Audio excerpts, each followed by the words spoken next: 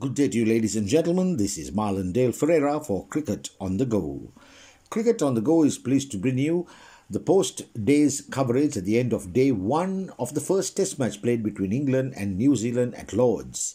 Our story today is titled Century on Debut for Kiwi opener Devon Conway. New Zealand opener Devon Conway stole the thunder on the opening day of the Lord's Test with a spectacular century on debut, proving that he belongs at the elite level. He was assured and composed from ball one and just as well after facing 240 balls for his unbeaten 136 as he led New Zealand to 246 for 3 in London.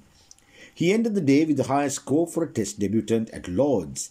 Such was the impact of the debutant's 132-run unbroken stand for the fourth wicket with Henry Nicholls that it left England's bowlers tired as their shoulders dropped.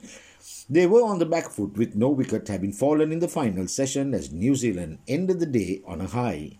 Nicholls was rather patient in his knock, scoring 10 runs off 51 balls, but more importantly kept Conway company. The opener resumed the session on 77 but wasn't wary of taking the bowlers for a few overs. He eventually reached his century with a whip to the backward square leg boundary. Nicholls meanwhile held his end en route to an unbeaten 46 to end the day with a stand that put New Zealand well placed after the game was on even keel at tea. In the middle session, Kane Williamson and Ross Taylor fell cheaply as England redeemed themselves after a meek start. New Zealand had the perfect start in the morning with Tom Latham and Conway adding 58 for the opening wicket. England needed quick strikes to break the budding stand between Williamson and Conway after lunch. James Anderson, who statistically has Wood over Williamson, proved why he struck in the opening over after the first break, with Williamson playing a tad too late and chopping one onto his stumps. Taylor couldn't turn around his lean run of form, jittery in the middle with Stuart Broad posing problems whilst being beaten over and over again. Meanwhile, Conway was steady in the middle and reached his maiden Test 50. Then Ollie Robinson trapped Taylor leg before soon after, who missed the flick shuffling across to be struck plumb in front. Robinson was looking to get the ball back in and pin Taylor on the front foot, and the fifth in swinger did the job for him. England lost a review after a leg before appeal against Conway when on 54 had ball tracking revealed it to be pitching outside leg. Thereafter he barely offered them anything as conditions eased up for the batsman. England rued the absence of a spinner on this track that doesn't have much for the pacers, with Joe Root having to make up for it. New Zealand earlier won the toss and elected to bat.